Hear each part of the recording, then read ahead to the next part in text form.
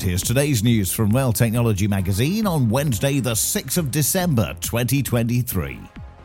Northern Trains has successfully implemented a new GPS tracking system to identify and address leaf fall hotspots.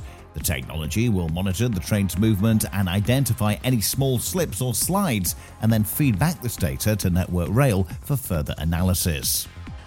SPL Powerlines UK, a leading independent overhead line equipment provider, has announced that it has implemented new geofencing technology to help trackside working.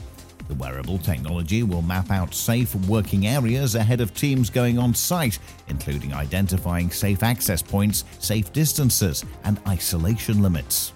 And engineers will be working on updating drainage, signalling, and track upgrades across Scotland.